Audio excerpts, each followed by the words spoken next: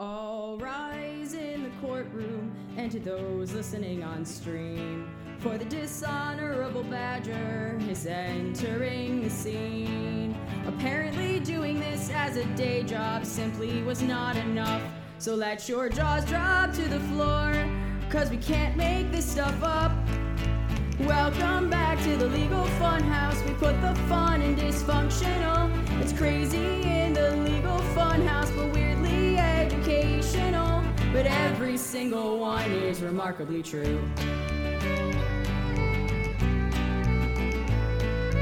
One of them went to law school and is more than qualified to talk about the strangest cases from the strangest people alive. And the friend that he brought along barely passed 8th grade, whose legal experience lies within parking in the fire lane. Welcome back to the Legal Funhouse. We're just as confused as you. It's finally time for the Legal Funhouse, and without further ado, since every single one is remarkably true, it's Boozy's Legal Funhouse. It's Boozy's Legal Funhouse. It's Boozy's Legal Funhouse. It's Boozy's Legal Funhouse.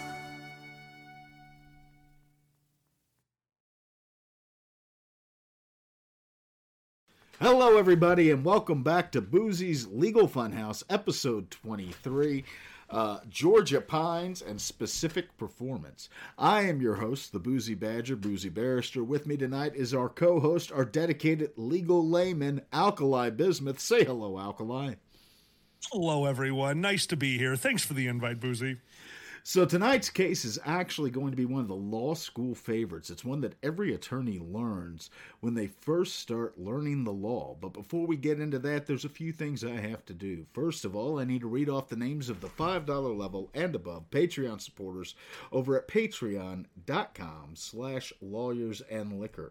So a special thank you to Dragor, Petrov Neutrino, Tezcat Magic Jag, Waylon DeRoche, Beaton, Dozer the Trash Panda, Mama T, Uncle Kage, Evelyn Klein, Lisa Lupe, Lufus the Raccoon, Netherlinks, Pandemonium, Hawk Buddy, Good Boy, CC Otter, Chroma Hydra, David Hunter, Eddie the Weather Fox, Flat Fox, Ghost Goat, Grace Jane Gollinger, Hayde Foxen, Ian Delahorn, Jason Knight, Jerry A., John Michael Carden, Julie Esslinger, Jess James, Lack, Mark Whipple, Michael Blocker, Nikolai, Red Fox, Scuba Fox, The Dragon Show, Tiny Voices, and Ziggy. Thank you all so much for your support. If you want to be one of those wonderful people, you can do that over at patreon.com/lawyersandliquor. Before I do my standard disclaimer, I want to hand things over to Alkali, who has their own shit that they will be promoting to you, so that they can, because I get the money from this. Fuck him. The money from this is mine. If you want to help Alkali have money, he's about to tell you how you can do that. Sir? The first thing you can do is, if you're Boozy, you buy your co-host a drink, which you always do, so we're square. We're cool. I want to thank... the timer is on again. I don't know why it does that. Oh, yes, I do. I want to have a huge thank you to our patrons over here at thedragonshow.com. By the way, you can support us over on patreon.com/thedragonshow. A huge thank you to Mama T, White Shadow, Hair, Auto Fox, Dr. Larks, Eddie the Weather Fox, Erner, Erwolf, Nikolai, Peter the Bear, Ragdust, Status Ferret, Sue Jackson, Uncle Kage, Artenis Lupus, Beaten, Buddy, Goodboy, Cosmic, Deadly Kitten, Excentive, Quicksome, Affidida, Green Drag, Hawk, Feather, Maggie Holt, New Dark Cloud, Pandez, Richter, Sasha Whitefur, Seals, You Can Fly, Silvergadamon, Skyer, Skylar Ringtail, Two Plantains, Lux Vertus, Albert T. Bear, Bassett, Celeste, Claire Coletti. Sorry, Claire, you're brand new, and the name throws me up. I don't know why. Claire Coletti, Flatfax, John Ravetti, Mikhail, Pafor, QM, Slippery Stallion, Stale Rice, Sully, Tom F., Viju, Willie, and Yash. But let's not forget about those strike opposers. Petrov, Neutrino, Codemasters, Briggs, Buckingham, Dragor, Sue, and Benny, Fluff, Nisbet, Ziggy, Gray Fox, and Big Ben, Tobouter, Tikel, Connie Wolflix, Fox some more, and Beaten. Let's not forget today, right after Boozy's show, we will be showing Dungeons and Dragons one-shot. That's right, we finally recorded it. It's all ready to go. We will be doing a live screening tonight on The Dragon Show. Me and Zanny will, of course, stay in chat and talk before and after the show. Back to you, my friend. Thank you so much. To everyone, literally everyone who is listening to this after the live recording on Twitch, I want to assure you, in the future, Alkali goes at the end of the fucking show. You know what? I'm actually very okay with that. I'm trying to get faster. That was the longest. Like, I'm reading mine off nice and slow, and then here you fucking come, man. With like here, oh good, this Boozy Show. Fuck everybody who's listening on Apple Podcasts. Fuck you in particular. I'm going to read off names and promote something that will have been finished long before this episode is released. There's 30 people watching it live. Those are the 30 people I need. I need you. Here's the thing. If you are listening later, and I hope you are, we record this live over at twitch.tv/boozybadger every other Monday. So I don't edit them.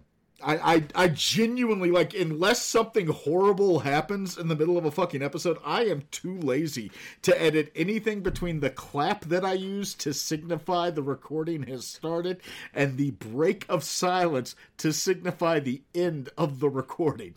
So you get warts and all here, motherfucker. And I have met some people Alkali has slept with. Trust me, that's a lot of warts. Love you too, buddy. A general disclaimer, moving into it, Boozy's Legal Funhouse is a discussion of legal principles, case law, legal news. It is educational, informational, and hopefully entertaining. What it is not is legal advice. I am a lawyer. I am not your lawyer. Because I work for the government, there is no way to make me your lawyer. You can't even give me a retainer. But the way that you hire an attorney is you call them, you make an appointment. You go in, you meet with them, you tell them your issue. They agree to represent you. Money of their choosing changes hands. They hand you a retainer letter, you sign it, and you have retained counsel. If you do ask a question tonight or any other time that we're doing this, please understand, no attorney-client privilege attaches. No attorney-client relationship is formed. This is an informational podcast. You dumb motherfucker. Why would you think something that is going out on podcasting services, going out live, would be privileged information? That said, everybody on the same page. Alkali, it is time for this week's 3 legal news stories. Are you ready? I was ready from the moment you told your listeners that I'm covered in warts. Go right ahead, buddy. So the first story, all these stories are from the ABA Journal, the American Bar Association Journal, by Deborah Kassenwise. Law schools have been pulling out of the U.S. News and World Report ranking system because of concerns that system discourages programs from supporting public interest careers. The U.S. News and World Report's ranking system for Alkali, who has a just blank look on his face, just nothing in between those ears at the moment, is the ranking system. It's a squirrel. Yeah, it's the ranking system for law schools. It's every year they release, like, it used to be like the top 100 law schools, and they did it by a tier structure. Like there was the top tier, and then there was the second tier, and then there was the third tier, and then there was the fourth tier. And the top tiers were typically what we called like the T10s, Yale, Harvard, Virginia, the Ivy Leagues. And then the second tiers were good schools, solid schools. And then the third and fourth tier we all just referred to as shit tier law schools. I went to a shit tier law school. Just to be clear, I didn't go to fucking Harvard. That was my dad. I was shit tier all the way. But it's been a big deal. They revamped like the tier system at one point because they thought it was too inadequate, too strange or too preferential towards things. So they did like a top 100 was ranked, and then everything else was unranked law schools. Now they're having a small rebellion. Yale Law School, which was the number 1 ranked law school since the inception of the rankings, announced on November 16th they would no longer participate. Since then, Harvard, UC Berkeley, Stanford, Georgetown, and Columbia Law School have also announced they will no longer be participating in the U.S. News and World Report rankings.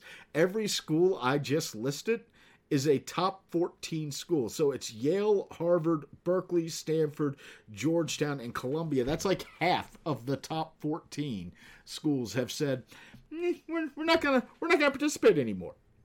This is what happens when you let Kanye West make his own school. This is exactly what's happening here. You can't do this. The U.S. News and World Report has said we plan to keep doing the rankings. They've reached out to other law schools. And I love it. It says here, some law schools, especially those just below the top 14, told the New York Times they are hesitant to abandon the process. I wonder when the top 6 schools are leaving, why do you think the ones that are like the top 15 school, number 15 is sitting there like, top 14, motherfucker. 13, they're dropping like flies. Yeah, you know what? I was 15. Now I'm like 9. Dude, I used to teach out of a basement. Now I'm one of the top 2%. I milk percentages of schools. This is the best percentage. The George Mason University Antonin Scalia Law School. I'm sure that's a wonderful place to attend school. Absolutely. They teach on stone tablets, and women aren't allowed to read. That sounds like their school. Yeah, I should be careful because I know there's a lot of lawyers that listen to this, and one of them's going to be like, fucking Boozy slagged off on George Mason Law School. Fuck you, man. Fuck you. That's where I got my degree. Once again, I remind you, shit-tier law school. Went to a shit-tier law school. Do not care. If you were ranked higher than Cooley, go fuck yourself. Only lawyers. It's like the idea that you think there's a bunch of lawyers out there like, did you hear a badger took a defecation on my law school? Harumph, I say. I will remind you, sir, that of the two of us in the room, one of us has the experience of dealing with other attorneys, and it's not you. You have experience dealing with attorneys, not other attorneys. Yeah, okay, fair enough, ass. Our second story tonight. A federal judge, and this is fun because it's directly related to the one we just read. A federal judge has overturned a decision that erased a law grad student debt, saying the issues should be decided at trial. A U.S. district judge in the Southern District of New Jersey said a bankruptcy judge should not have granted summary judgment to Kevin Jared Rosenberg, who in bankruptcy had sought the discharge of his student loan debts. A constellation of evidence that indicated the debtor placed himself in the predicament after abandoning his legal career was cited in support of it. Excuse me. Okay, now if I remember correctly, aren't student debts somehow they have that in the books that you cannot erase that with bankruptcy? There's a way to do it. It's not an easy way to do it. It's something called the Brunner test, and it is like you have to have shown you made an honest effort to repay your loans, and that you are suffering from a substantial hardship to the extent that you will never be able to make any real payment on your loans. The way I used to describe it when I was in private practice to people was they'd say, oh, but I read you could file something to try to get my student loans discharged. I'm like, yeah, I can. And they're like, do you think I'd pass it? And I'm like, well, you have both your arms, both your legs, you can see, hear, and talk. So no, because you can be employed. And even if none of those things were true, there's a risk the judge may think you could make a good doormat and get paid for it. So... holy shit. Like, it's not that... Halpern, the judge on this, actually did not say, hey, the loans can't be discharged. What he said was there should be a trial, what we call an adversary proceeding to determine non-dischargeability, to determine whether or not a sufficient undue hardship existed This is in relation to... Hold on. So you saying that the judge could have just said one way or another, but instead he's like, nah, let's go get 12 people to decide this. Yeah. That's what he did? Yeah, what he's saying is that this should be decided at trial. You should have a trial. I want to be a judge. I just want to pay. I don't think I want to pay this bill. I'm going to ask 12 people if I should pay it. I'll worry about this next week. I want to kick things over to a group of my peers. Now, I want to point out that Halpern's decision was based on, I love that, by the way, a constellation of evidence that the debtor placed himself in this predicament. First of all, judges have sometimes that constellation of evidence. What's that? The little fuck you. Look. Does that mean a small amount or a large amount? Because that's not a measurement. That's not even a fake measurement. That's not one that we used. He picked a word. There's the Big Dipper. There's the Little Dipper. There's Ursa Minor. There's Ursa Major. And there's the Insolvency Star. When the North Star goes south, you owe your debt. This is actually a follow-up to something that kind of rocked the bankruptcy world back in 2020, when the bankruptcy judge who was hearing Rosenberg's case had determined that Rosenberg had satisfied kind of the Brunner test, that really hard test for the undue hardship discharge. And at that time, everybody was like, oh, shit, in the Second Circuit, which is where New York is, student loans just became easier to discharge. So this judge is like, hey, put the fucking brakes on it. Rosenberg had actually served in the Navy for 5 years after he graduated from law school. He then, after passing the bar, had worked for 3 months as an associate attorney at a New Jersey law firm, making between $55,000 and $60,000 a year. Rosenberg said that he was miserable in the job and he was looking for other legal employment when his partner at the firm discovered he intended to leave and fired him. He did some contract work on a sporadic basis, but his law license was placed in a retired status after legal contract work dried up in 2008. What happened in 2008 that may have caused legal contract work to dry up? Oh my God. Oh shit. So, I mean, he actually tried this. He just couldn't, he didn't like where he was working and, okay. He had his degree. He passed the bar is what you're saying. He passed the bar. He went to go work for a firm. He was miserable, and it sounds to me like he was being somewhat underpaid at the firm. He started to look for other work. His boss found out he was looking for other work, fired him. Holy shit. He couldn't find another job, so he was taking contract legal work, like going in on doc review and shit like that. Oh my God. And then when the 2008 financial crisis hit... Sorry, thank you. God. All holy shit, dude. Yeah. In support of his motion, Rosenberg submitted a vocational evaluation report that said he could work as a legal assistant or a paralegal for $42,000 to $120,000 a year, as a retail store manager for $45,000 to $100,000 a year, on other customer service or sale roles at a salary of $36,000 to $50,000 a year. He also had injuries and underwent surgery that may or may not have impacted his ability to work.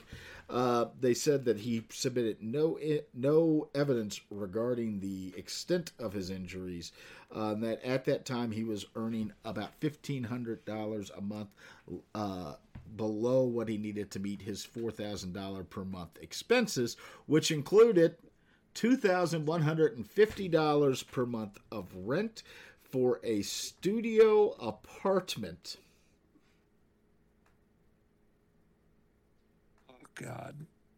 Oh, God. All right. Look. Where are you renting a studio? Oh, New York. What, is this still in New York? Yeah. Oh, dear God. I live in Chicago. The mortgage on my house is such a small percentage of what he is playing. I just can't stand it. I cannot stand here. I get it. It's a bustle of activity. That is wonderful. But if you're sitting there thinking, I can't afford water, maybe don't. Maybe don't. If you want to hear more about Alkali's house, listen to our last episode, episode 22, A Tale of Two Caveats, where Alkali described his house, which he bought out of foreclosure, as it had 3 walls, it was missing the 4th. 3 walls was almost enough. I was close. And also, don't forget, my house has been appraised by Ron Jeremy. So, we're all good here. By the way, for people listening later who are familiar with us, especially are familiar with me with Alkali, that's not a euphemism. The porn actor and convicted sex offender Ron Jeremy, yeah, I'm throwing that in, motherfucker. Please do. It's the only reason I'm allowed to make fun of him now. It's no longer punching down. He's an asshole. And convicted sex offender Ron Jeremy, before he was the convicted sex offender Ron Jeremy, ate cheese balls in Alkali's garage. Walked through the house to use the restroom while my mate showed him where it was. And asked about almost every item. And, how much did that cost? Wow, how much did this place cost you? That's a nice bed. What did that cost? Like, Zan, why did he see the door was open? He started talking about the bed. Like, run now. So, Rosenberg actually did give a statement after this came out, and I'm just going to read it. This decision is a temporary setback in the fight against an unfair system that is used to always winning and was stung by my David v. Goliath victory. The district court decision didn't really decide anything and merely put us back to where we were in January 2020. The bankruptcy judge was clear in her decision then and applied the Brunner standard as it was meant to be applied. Though it may be a long road with many battles to fight, I'm confident in our ultimate victory, and I hope my case inspires others suffering under a heavy-handed, one-sided system to fight back and file their own adversary proceedings. I'd add that the judge actually introduced new arguments that were never put forth by ECMC, so he was essentially acting as both a judge and litigant at the same time. Based on his background and who he was appointed by, we expected this decision, and I feel as if the first level of appellate review won't happen until the case reaches the Second Circuit. Appealing to the district court rather than a bankruptcy appeals panel was really just a PR move by ECMC, that's the student loan company, since they knew it would give them a temporary victory. Now, to explain that, the way bankruptcy works, all right? Bankruptcy judges are real judges, but they are not what we call Article 3 judges. They're not the federal judges who get lifetime appointments. They're appointed for like 10 years or so, and then they're reappointed, and they're appointed by the district court. So they are. Okay. So any decision from a bankruptcy judge can be appealed to the U.S. District Court overseeing that bankruptcy court. Okay, got it. And then the district court issues an opinion on that appeal, and then that can be appealed up to the circuit court, the federal circuit court, which will issue an opinion, which can then be appealed up to the U.S. Supreme Court if they accept the case, if they say, yes, we'll listen to this case. A bankruptcy appeals panel is kind of an intermediary. It is more or less an appellate panel, like almost like a circuit court appellate panel that exists for the sole purpose of giving you the option to appeal to the appellate panel rather than to the district court. Not every district has a bankruptcy appellate panel. Now, if they do the appellate panel, can they still just bump it right up to the district court after that? No, typically, okay, it's one or the other. Yeah, typically from the appellate panel, it goes to the circuit court. Okay. So, yeah. Wow. Slippery Stallion actually did ask a good question that I will address right now. Like I said to people listening later, this is recorded live, so we do have a chat, so people will ask questions. Typically, I answer the questions at the end of the show. But Slippery Stallion asks, has a bankruptcy ever been appealed to SCOTUS? Yes. It's rare, but it does happen. It is rare enough that is why it's a big fucking deal for anybody who does bankruptcy work when a bankruptcy case is decided by SCOTUS. Like you pore over that. You just go through it to see what's being said and what they have decided. Our last legal news story tonight. Are you ready for this one? Absolutely. All right. Well, let me open the tab I just fucking closed because I'm an idiot. That's okay. After hearing that one, I needed to grab a drink. Keep that drink on hand for the last one. Just trust me. So, Got it. Before we get going on this story, I have to ask. Okay. Alkali, let's say you're married. And let's say that your marriage isn't going well. We're not going to get into why. You know, maybe you've had differences politically. Maybe you've had differences financially. Maybe you've decided to fuck your secretary. Maybe. And in the course of your marriage starting to fall apart, you all decide we want to give it one last shot. We're going to go to counseling. Okay, so you're in counseling. Okay. And your wife looks at you in counseling and says, you should know I'm pregnant. We're going to have a child.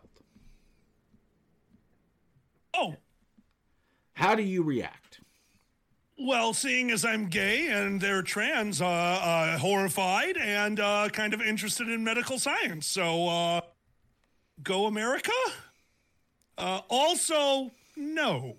I'm not going to react too well to being told after a marriage is not doing too well and we're going to counseling to be told in counseling that there's a baby on the way. Well, not going to be a great scenario. I mean, at this point, you're not living together right now. Like, it's a real separation. You're not living together. So maybe that's the only time, or maybe they were scared or anything like that.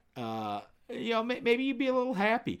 Or maybe, like Mason Herron, 38, an attorney, 38 of Houston, Texas, you would go to your wife's house and tell her that she should drink more water because she's pregnant, pour her a cup of water, and refuse to leave until she drinks it. And when she says, oh, the water's a little cloudy, and ask about it, you just say, oh, it must be a dirty cup or the pipes are bad. And then take the cup and walk off. Come on. 30 minutes later, she became very ill with cramping and diarrhea, followed by bleeding, went to the emergency room. Several more times after that, he would then bring her drinks that she did not drink. On April 24th, she observed her husband on cameras installed outside of her home. He was cleaning out his truck and taking trash to the curb, which was unusual because he didn't do chores. Makes you wonder why the marriage was on the rocks. I wonder why. After he left, she looked in the garbage bags and she found a medication called Cyrox. Oh, no. Which is a drug from a Mexican pharmacy. What do you think it does? It's a morning after pill, isn't it? It's an abortion drug. Yeah. The video 2 days later caught him emptying something from a Ziploc baggie into her drink. She then went to the police and turned over drinks she had been saving. 6 of those drinks were sent to a lab. She had been saving the drinks he brought her. Like, after the first one, she went, something's off. I'm just going to save these for a while. This was between March 17th and April 26th. For over a month, she was just hiding the drinks he brought her. Holy shit, good on her. Also horrifying. So, Herring was licensed in 2011. He practices mainly in commercial disputes, personal injury cases, and oil and gas law. He is a graduate of the South Texas College of Law in Houston, which, is maybe it's one of those that was just below the T14s. I don't know. Yeah, right there. They're quitting now. Too much water. He is currently free on a $30,000 bond. His lawyer has stated that he very much looks forward to our day in court, and I'm thoroughly convinced we will prevail, which is lawyer speak for, I'm not going to give a statement, I'm going to give something that sounds like a statement. So, oh my God. Yeah. And I wanted to end with the news story on drinks before we go into our case tonight, because I know that you are a big drinker. I'm a huge drinker. I mean, I'm a little worried about unopened drinks right now. Yeah. Oh, don't worry. Just drink the scotch I bring you, okay? Oh, thanks. No problem. I'm waiting for you to, like, here's some juniper. Like, hey, I know what that does. Like, delicious. Me and you having a kid, that'd be the ugliest kid on the face of the earth. And the fattest kid. Dear God, just a circle. Fuck you, like... It's an emoji. We would make a smiley face emoji. And fucking for Halloween, put a smiley face shirt on him and roll him down the street. I've got a golden ticket. Where's Oompa, doom. Where's his legs? They're somewhere in there. Just give him candy. We don't talk about his extremities. You see, there's this weird law when we want to get rid of his student loans. I need him to have no arms, no legs. He's got to go to law school. Just leave him alone. Just leave him there. You got it. Look, let me ask. You when you drink, and I know you do because I've drank with you many times. Like we have both been in the same hotel room, shit-faced, going, "Oh, we should not have drank that." Yes, very much so. Hey, look, we didn't drink the bottle that the gentleman put on the table in front of us, said, "This is for you," sat in a chair, pissed himself, and then was physically removed from the... We didn't drink that one. See, we're geniuses. People listening later who may not be familiar with us, as you may be aware, I do a lot of comedy shows, a lot of comedy performances. I give talks and panels. Alkali is essentially my performing partner.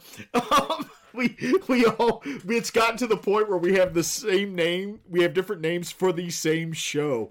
And when people are like, "What's the name?" We're like, "I don't know. Do you want to be the one in front of the other one on this one? Do you want your name to come first or second this time?" I still love the first time we do this. Like, I don't want it to be alkali and boozy. I don't want it to be boozy and alkali. What do you think? You're just like monkey knife fights. What? What is that? The best title ever. It's still, to this day, our talkie panel is still called Monkey Knife Fights, and I adore that. And what I adore is people contact me like, "What's Monkey Knife Fights?" And I'm like, "It's whatever you want it to be, baby." It's literally just the two of us on a stage in front of hundreds of people with alcohol trying to make each other laugh and hoping we make them laugh at the same time. See, you go so much farther in it. I'm just trying to make you laugh. There's an audience there. I can't pay attention to them. I have low self-esteem. Meh.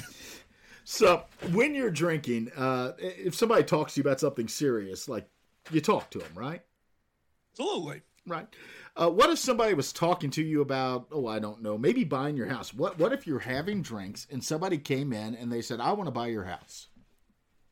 I'd probably look at the level of drunk I was, and if I was just starting, I'd put my drink off to the side and talk to the gentleman. And if I was not just starting, I would give them my email and set up an appointment. Let me ask, why would you give them your email and set up an appointment? Because if they want to buy my house, that means they have money. And even if they're not getting the house, they're an investor in waiting. Yeah, so you wouldn't do it because, like, maybe you'll make a bad decision? Inebriated. I'm smart enough to know when I'm being dumb. That is the extent of my intelligence. I'm just smart enough to know I'm a fucking moron. That's exactly where I'm at. Well, let me ask very quickly, because I need to know where you stand on this before I get you drunk and offer for all three, two of your three walls. I don't want all three of them. I just want two of them.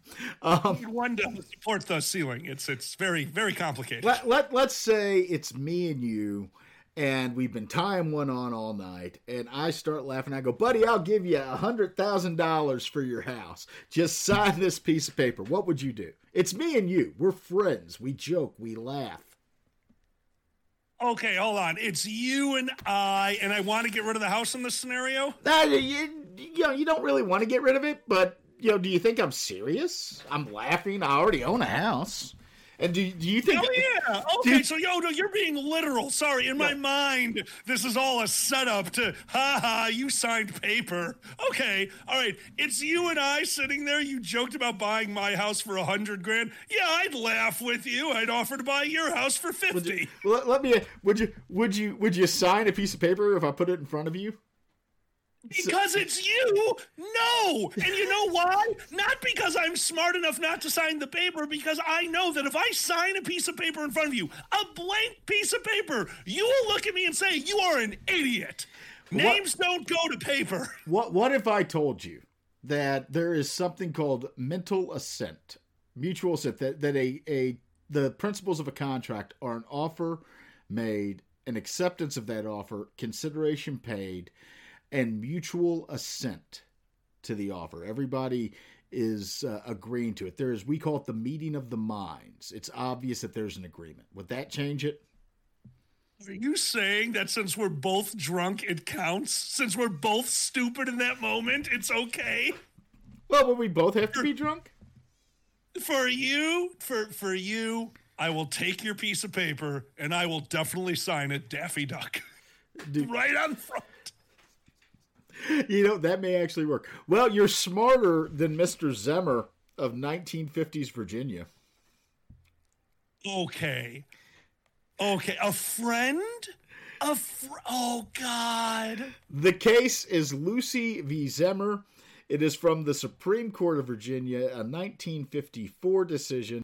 So anyways, Lucy v. Zemmer, Supreme Court, Virginia, 1954. So it is December 20th, 1952. All right. A.H. Zemmer is out drinking. He and his wife are out drinking. They're having a good time. It's 5 days before Christmas, right? Okay. So they're out, they're drinking, they're having a good time. There's a lot of people there. A lot of people. They're at a restaurant. Everybody in town has gathered together. They are celebrating the holidays. W.O. Lucy shows up. Now, Lucy is a lumberman and a farmer who had known Zemmer for 15 to 20 years and had been familiar with the farm that he owned for 10 years. About 7 or 8 years ago, prior to that, he had told Zemmer, I'll buy your farm for $20,000. And Zemmer said, okay, but it was a verbal agreement. And Zemmer was like, no, I'm not going to do that. Okay. All right. So he agreed and he backed out on it, but it was a verbal, so there's nothing they can do. Yeah. So there's something out there. It's called the statute of frauds, and the statute of frauds is certain contracts have to be in writing, and one of those contracts is a contract for an interest in land. So like if you're like, yeah, I'll sell you my house, and I don't do anything. Very generally, and then like a year later, I come back and say, hey, we had an agreement. You can say it wasn't in writing. Go fuck yourself. All right. So that's what happens. Lucy, though, took it in stride. He takes an employee on December 20th to McKinney, which is where Zemmer lives and has his restaurant. The restaurant there is Zemmer's restaurant. Operates a filling station and has a motor court, which is just a 1950 ways of saying a motel. All right? And that's what it's a motel.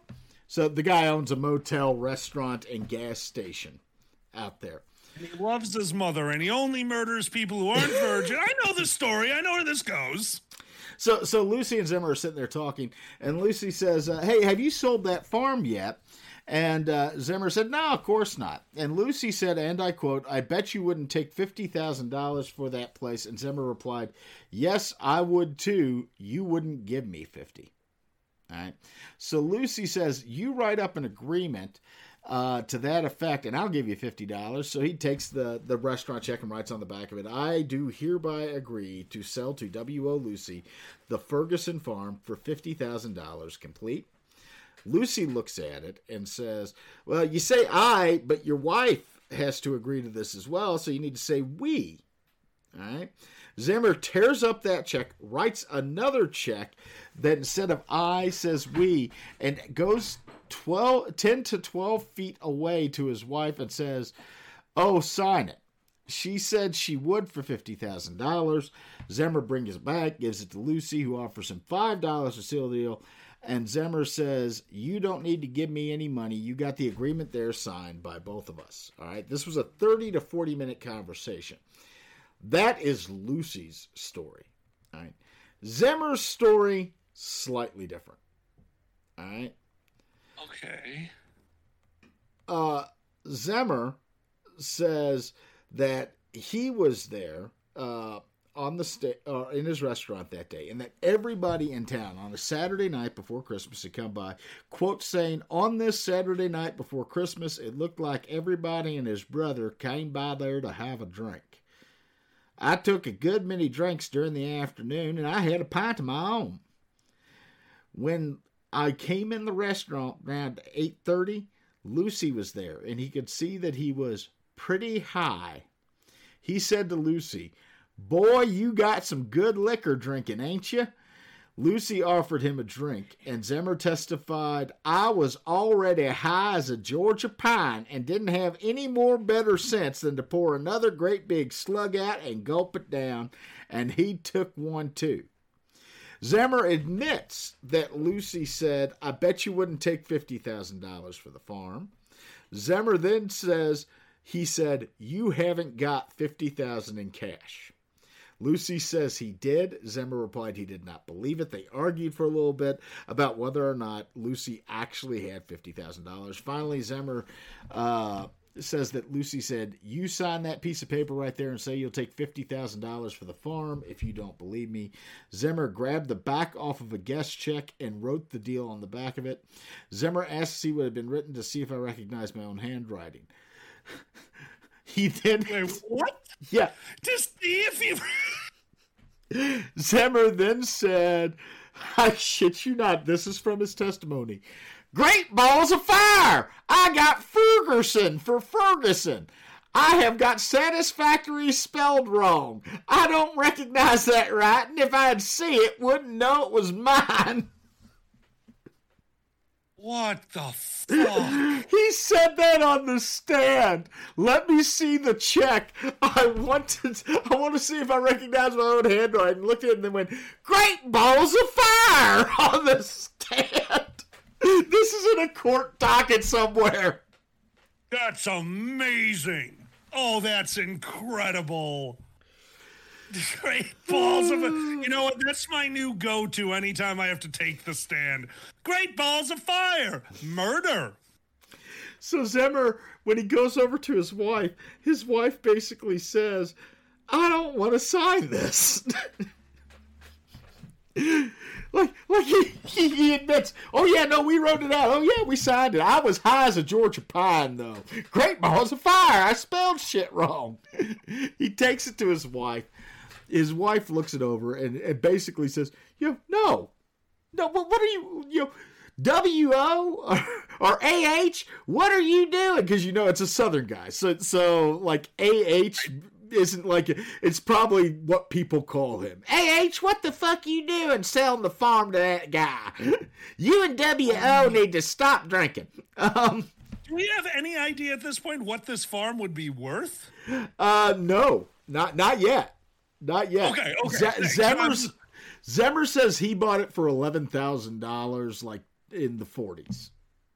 Okay.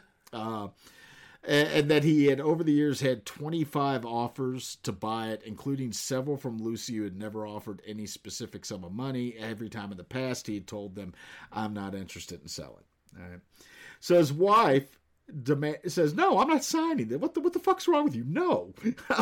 So smartest person in the story so far. Understood. Maybe because then Zimmer's like, "It's okay." "I'm just needling him and didn't mean a thing in the world. I'm not selling the farm." Zimmer then took it back over and she's like, "Okay," and signs it. He's looking at it. He had a drink in his hand. No longer the smartest person in the story. Reaches over to get the drink, at which point Lucy rips the contract out of his hand, drops $5 on the table, and says, "Here is $5 payment on it."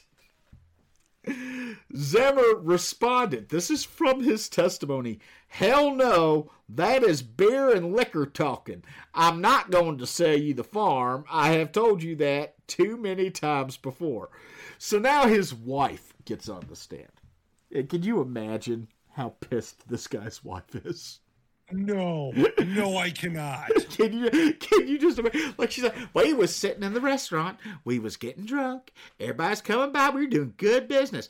And then you had to go and sign this fucking piece of paper. And now we're all in court." All right? Oh, my God. His wife gets on the stand, right? So she goes to help a waitress. Lucy and Zimmer were talking. She didn't pay a lot of attention to it. She heard him talk about the farm. Basically, like, agrees with everything her husband said. Lucy says, all right, get your wife to sign it. He comes over and says, you want to put your name on this? And she looks at him and says, no. Yeah. And then he says, Oh, God. Then he says to her, oh, it's all right, honey. I'm just kidding. He's like, it is nothing but a That's joke. how signatures work. So they sign it. They give it to him. The next night, all right, the next night, they're at a Christmas party. Okay? And at the Christmas party, Lucy is there. And Lucy is talking about buying the farm. All right? And God. Mrs. Zimmer apparently looks at him and says, well, with the high-priced whiskey you were drinking last night, you should have paid more. $50,000 was cheap. Oh, God. At which point her husband comes back and says that he didn't want to stick him or hold him to the agreement because Lucy was too drunk and didn't know what he was doing. To which, what did Lucy say? What do you think Lucy, who had offered to buy the farm several times before, said in response? I've got a contract. And he said, no, I wasn't drunk. I'm drunk. I wasn't drunk. I wasn't drunk. I was not too tight, and that he'd been stuck before. That $50,000 was a good price. Zimmer agrees $50,000 would be a good price on the stand. It's great. I just like when Zimmer was like, you know what, buddy, you know what, last night when we was drinking and you offered to buy my farm, and I thought it'd be a really funny joke because we was drinking to sign that paper. I'm not gonna hold you to that. You was drunk and you're gonna get stuck at $50,000. I'm not gonna hold you to that. And Lucy's like, I wasn't drunk. I knew what I was doing. Oh my God. Holy shit. He knew what he was doing so much that day he went out and got a lawyer and a title examiner to look at the title on the farm. And then on January 2nd, Lucy sent him a letter that said, title's fine. I'm ready to pay. When do you want to close? Zimmer replied on January 13th saying he never agreed or intended to sell, basically saying, I was just joking. Oh, God. I was just joking. I was drunk. What about the piece of paper? What about the piece of paper you made your wife sign? The game is afoot. So.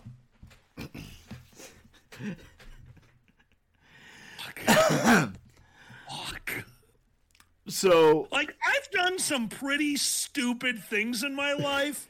But I can't get to the point. It's like, and what's the dumbest thing you ever done? Oh, I was driving too fast once. There was a dip in the road. My knee came up. I almost dropped the transmission in my car. That's crazy. I accidentally sold my house. Yeah, I sold my farm to a guy. Don't you need like multiple signatures for that? Yeah, I forced my wife to sign. I told my wife I was kidding. I told my wife I was kidding. She said, "Oh, sweetie pie, you're such a jester."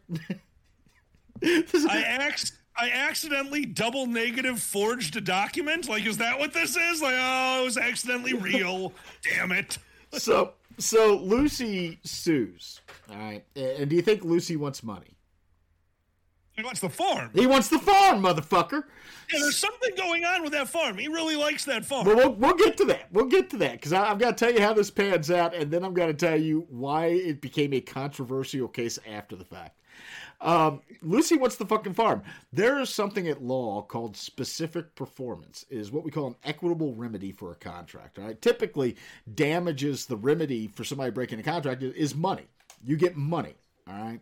Yeah. When somebody breaks a contract, you get money. But there are some situations where they say, rather than money, we're gonna make you fulfill the contract. That is called specific performance. It is asking the court to say, no, you don't get to just pay me and I go away. I bought your farm. I want your farm. Yeah. Now, who decided that? Lucy said, I want to go for specific performance? Yeah. Or the court said it? Lucy asked for it. The court. Okay, so Lucy is suing to fulfill the contract, not for money. Okay, right. This makes sense. I got you. He wants the land. Slippery, that's exactly what I'm thinking. The farm has oil. That somehow this guy knows there's a natural resource on this farm. That's my guess, too. So it goes into the trial court. The trial court says, we're not sure there was really a contract. Even if there was, we don't think this is appropriate for specific performance. We think money damages could fulfill the expectation, so we're going to kick it. It gets appealed. It goes to the Virginia Supreme Court. The Zemmers defense is as follows.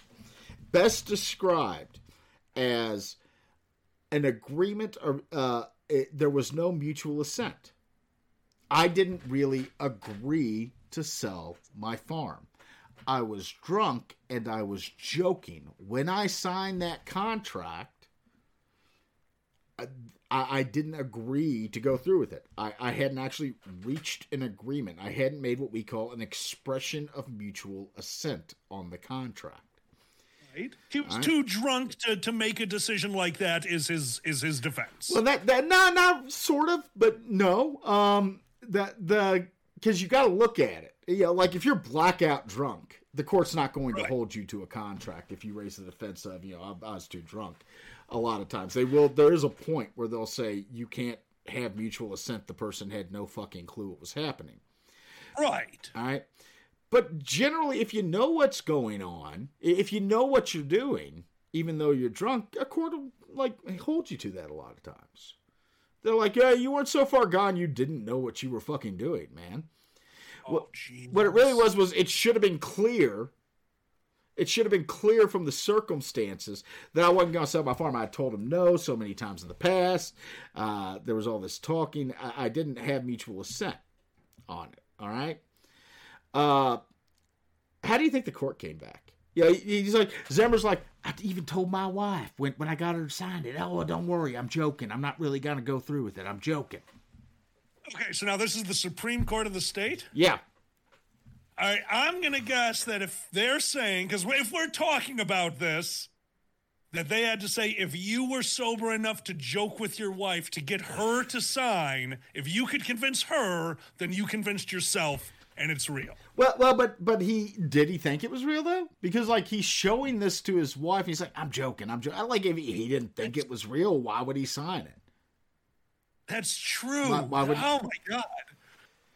I can't I got to assume they found in favor of the other guy. They did. They did. I'll spoiler alert you right now. Lucy got the farm. Yeah, that's what I'm assuming because we wouldn't be talking about this if not. So, what would a Supreme Court have come back with other than no? You showed us that you weren't drunk enough. I mean, did they just call him out on being an asshole? You don't joke around with your signature. The joke stops when you sign something? Kind of. This is a direct quote. The mental assent of the parties is not requisite for the formation of a contract.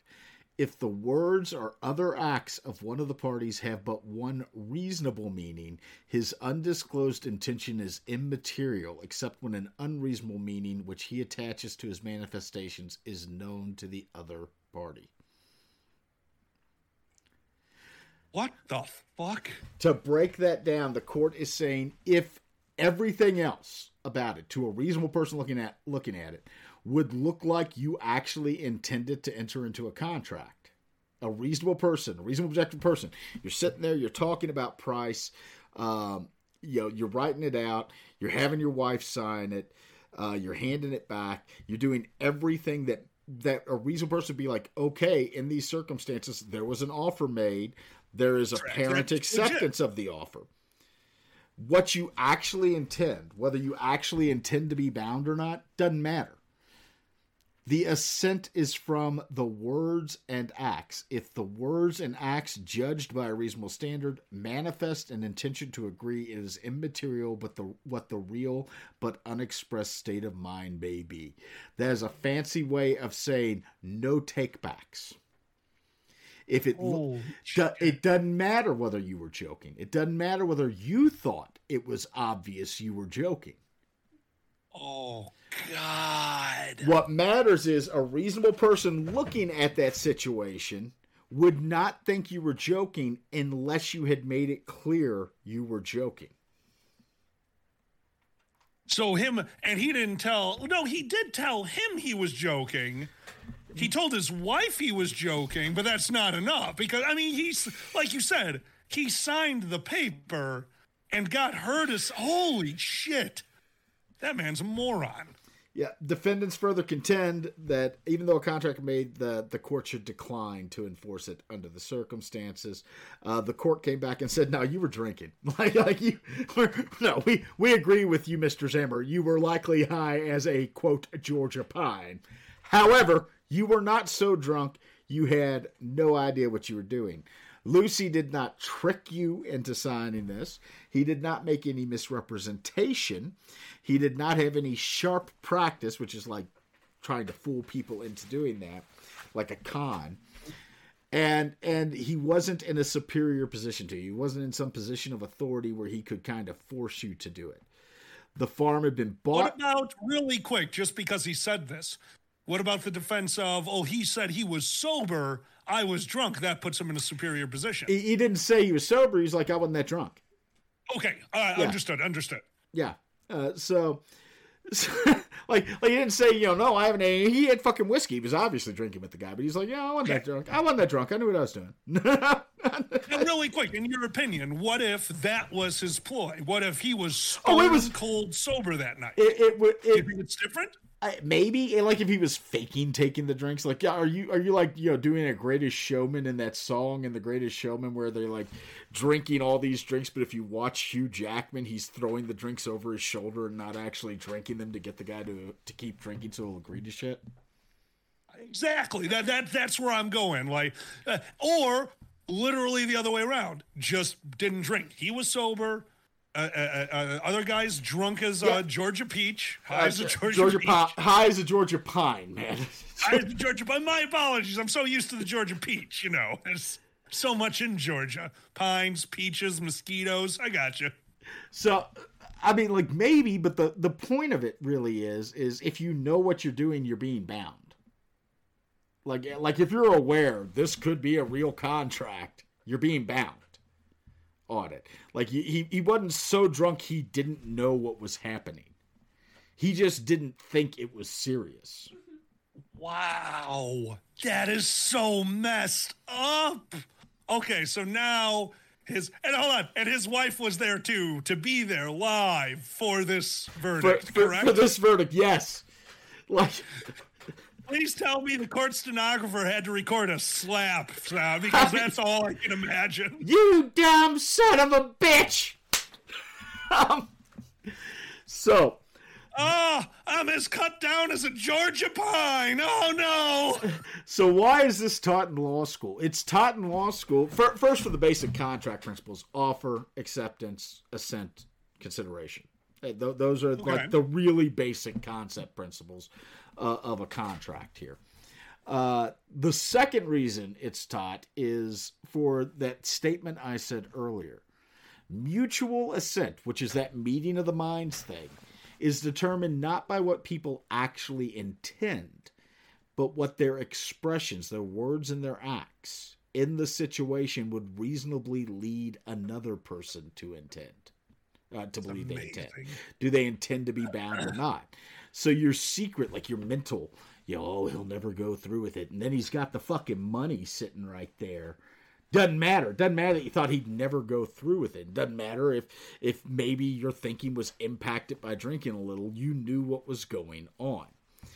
Okay. As to specific performance, the court came back and said, this is not so unfair that we think Specific Performance shouldn't be allowed. The farm had been bought for $11,000, was assessed for taxes at $6,300. The purchase price was $50,000. Zimmer on the stand had said $50,000 would have probably been a good price. So it wasn't so unfair that the court refused to enforce Specific Performance. The court ordered the Zimmers to sell the farm to W.O. Lucy for $50,000. Oh, God. Here it is. All right.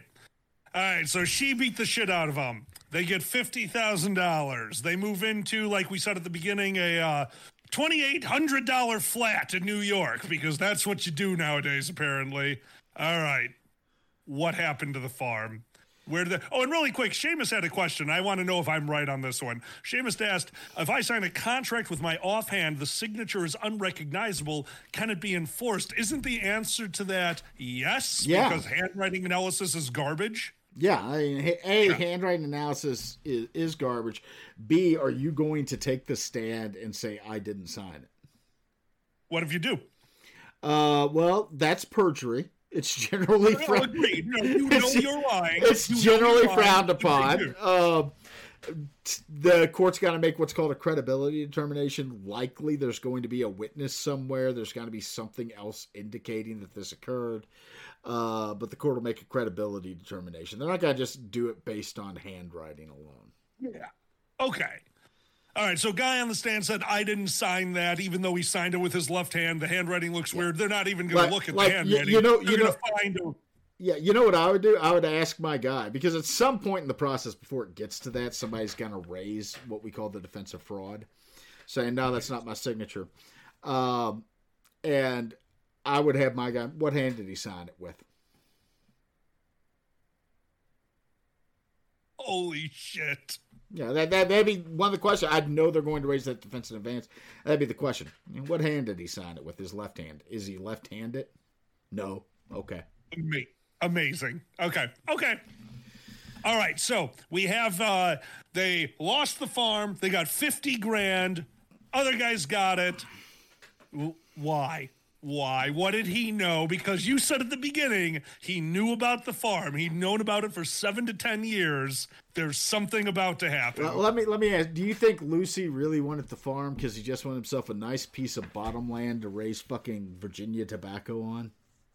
I am a person who truly believes in the kindness of others, but I also know you never come between a man and his dollar, and that man saw a dollar. What did he see in that farm that made him be such a shitbag? Tell me there's a bunch of Georgia pines there's like, oh, they're so high, I had to cut them down. We'll make a fortune on lumber. It may very well be, because W.O. Lucy was a well-known middleman for the pulp and paper companies in Virginia, with a significant history of buying properties that he knew were rich in natural resources and then turning around and selling them for extremely high profits to oil, coal, and paper companies. He just bought it for the trees. He bought it for the trees. Do we know his profit margin? Do we know? We have no idea. Damn it! Oh, it's not a matter of public record what he sells it for if he sells it to a company? This was in the 50s. Do you think I went that far in depth where I went down to Dinwiddie County, Virginia and pulled the fucking sales contracts from the 1950s? I spent so much time on editing these things. Yes, I do think you did that. What, don't you have a paralegal? No, this is for work. Get your ass down there. Yeah, I need you to go to Virginia. Why? I've got a podcast. Holy shit, I just realized something. In this instance, am I your paralegal? Do I need to get in the van? Are we going to talk about this next week? I went to Virginia. I got as high as a Georgia pine, and I found out $60,000. He made $10,000. Crime doesn't pay. I shit you not. If you ever give me the amount of money W.O. Lucy sold that fucking farm for, the Ferguson farm in Dinwiddie County, Virginia, I will buy you a goddamn drink. If you buy me a drink, you're going to make me sign shit. You're right, yeah. Like, oh my God. We always talk about, for people listening, Alkali and I we're the type of friends that we have a bottle night when we get together. We live, like, he lives in Chicago, I live in Philly. But we're the type of friends that when we get together, one of us breaks out a bottle of scotch, and then we just sit and drink an entire bottle of scotch together. So I promise everyone, the next time we are drinking an entire bottle of scotch together, I'm going to have a contract for the purchase of 2 walls of his home in my back pocket, and I'm going to see if I can get him to fucking sign it. You know, the worst part is I'm sober right now and therefore almost intelligent. When you get me into a bottle night, you got a good chance. I give it 50-50, to be honest with you. Even with foreknowledge, 50-50. So that... You know, we have people in your chat saying, hey, I'm in Virginia. We could get this information. Go ahead. Email it to me, boozy@lawyersandliquor.com. Let me know how much did W.O. Lucy get for that fucking farm. So that is Lucy V. Zimmer, what we call a casebook case from law school regarding the expression of mutual assent in contracts. With that said, let me flip over real quick to my Discord and see if anybody had any questions from our Patreon supporters for Boozy's Legal Funhouse this week. No. No. That's okay. I just put out my rank this for the show. I had 1 response, and then thank God Sue and Benny messaged me with like 7 responses from each of them. I'm like, you guys are amazing. Thanks for saving the show. So I will turn to the chat for the next few minutes. If anybody has a question regarding the case or the contract principles that we discussed tonight, please, for the love of God, ask them. I'll give you Alkali's answer to the question, and then I'll tell you how wrong he is. That's about right. You know, the worst part is, I think I told you this. My first year of college, I didn't know what I wanted to do right away. I did take a law class and absolutely loved it. Not because of the law, but because the guy teaching it was a giant Simpsons fan. So on the tests, all the answers are in the world of the Simpsons. Mo Sislak has set fire to his bar at the 9/8 of the... Oh, I love this shit. The sad thing is that's actually, I'm not telling tales out of school here. That's how, like, law professors come up with their fucking exam questions. Just to let you know. Like, they look at something that's going on and they apply a fact pattern to it. Seamus the Fox has asked, could the wife make the defense that she was signing under duress and therefore the contract would be invalid? Alkali, what do you think? My guess to that would be it's not in duress because she said no, they talked about it, and then she signed, and you just taught me a outsider's point of view. That's the one that matters. So I'm going to say no, it's not duress because everyone witnessed a conversation and a signature, right? Sort of, yes. The other half of it is duress does not just mean... I didn't want to do it, and they convinced me to do it. Duress tends to mean that you actually, like, almost gun to the head. You were under some threat.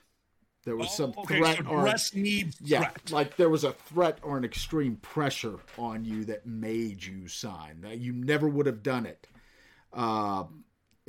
under absent the threat or absent the thing that's heavily pressuring you. In this case, did it take a lot of pressure? No. Her husband was like, I'm just joking. And she's like, oh, okay, then. Okay, so then now that one's the one I'm going to ask. So, all right, he's just joking. She signed under the idea, and this is just what, I don't know if this would work as a defense. She signed under the idea that this is a joke. She did not sign, in her knowledge, a contract. She put her name to paper, which is the stupidest thing on the planet, and I totally agree. Can I work what do I work with that, or do you just throw out that fact? Absolutely nothing. I mean, the way that the court is deciding it is literally, what does it look like to an outsider? And would an outsider know that her husband was like, I'm just joking? No. Yeah, the objective person looking at it would be like, okay, they both signed it. They obviously intend to take a deal. All right. So, wow. Yeah, and you also have to remember, her husband's not the one, like, trying to enforce the contract. Like, I'm not saying that maybe there couldn't be a claim between husband and wife if they weren't husband and wife, because it seems kind of silly for the wife to sue the husband right then if they're not divorced. They may be after that one. I don't know. That one I would assume so. Like if it was me and you owning property and you can say, oh, no, it's just a joke and I signed it and I gave it back to you. It's going, oh, okay, it's a joke. Get it back. Maybe I could like make a claim against you for negligent misrepresentation or something. But the court's not going to say, well, because Alkali fucked with Boozy, fucking Zanny doesn't get to buy the farm. Holy shit. Oh, but we're going to say Boozy can sue Alkali for the value that he just lost. I sold the farm for 50. I gave you 25 as was expected. You sue for more because the guy sold it for $100,000 and I'm a fucking moron. Yeah. I mean, that could happen. Yeah. That could happen. That could certainly be a conversation there. But yeah. Yeah. I wonder what other bonkers cases cited Lucy, however you spell it. Probably a lot, to be honest. Very honestly, like I said, this is one of those cases they teach in law school. This is one of those, we call it casebook case. It's so well, it serves as an example of a legal principle that we teach it in law schools. So how does it work in a situation of actual duress? Like they have a gun, but the outsider can't see the gun, so it looks like you signed of your own free will. That's where you would have. That would be the case. Yeah, that would be duress. That's where you're like, no, my signature's not valid. That guy had a gun on me. But that would turn into the case. Right. The case isn't you signed the contract. The case is there was a guy with a gun that no one could see. That's my case. Right. I mean, like that. Interesting. And you could raise that as it because it has to have both signatures to be valid. Like the transfer really does need both signatures to be valid. There's another principle. It's called a unilateral mistake and a mutual mistake. And it's a mistake of fact, a mistake of material fact integral to the formation of the contract. A mutual mistake can invalidate a contract. Okay, both parties are mistaken about something. The case, which I'll actually talk about in a future episode with you when I talk about the horse seeming cases. Can I vote nay? I vote nay? No.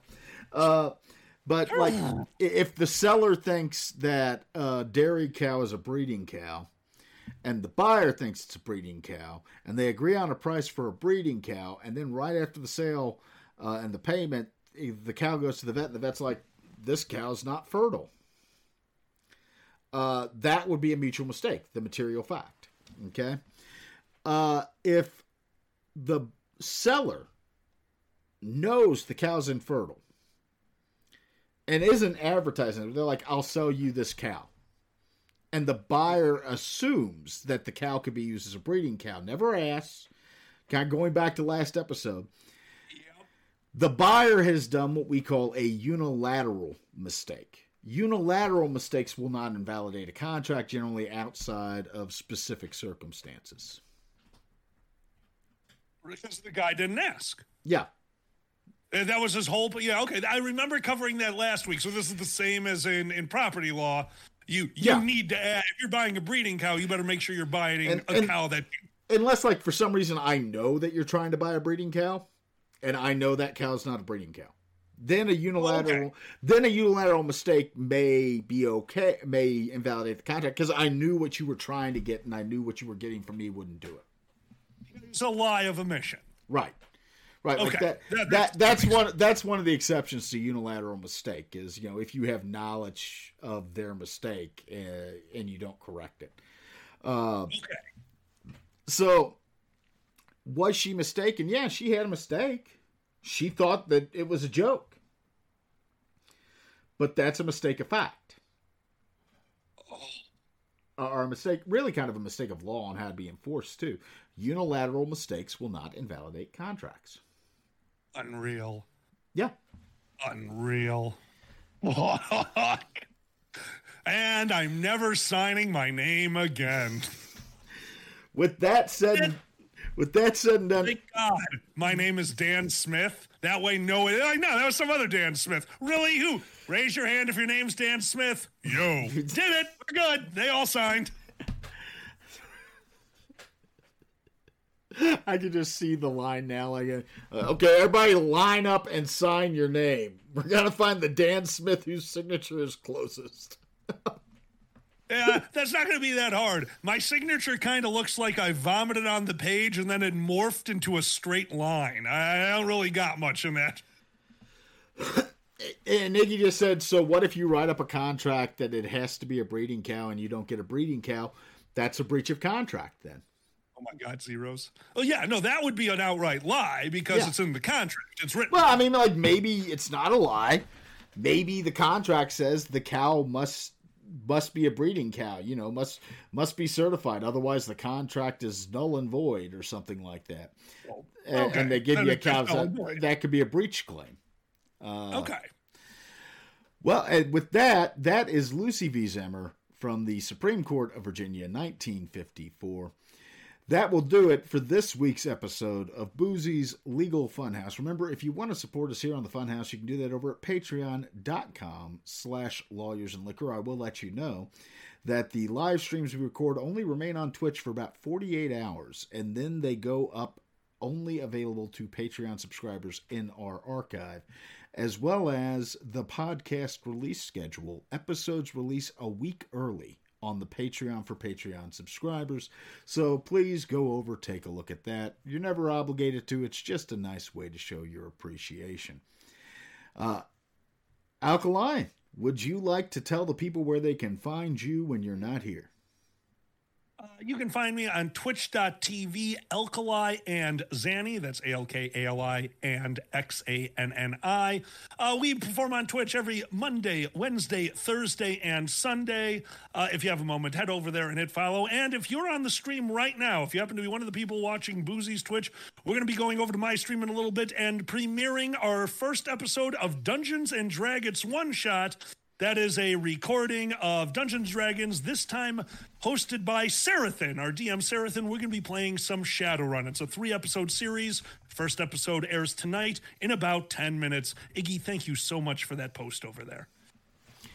And with that said, until next time, I am your host, the Boozy Barrister, Boozy Badger. This has been my co-host and dedicated legal layman, Alkali Bismuth. Thank you for listening to Boozy's Legal Funhouse, and we will see you next time.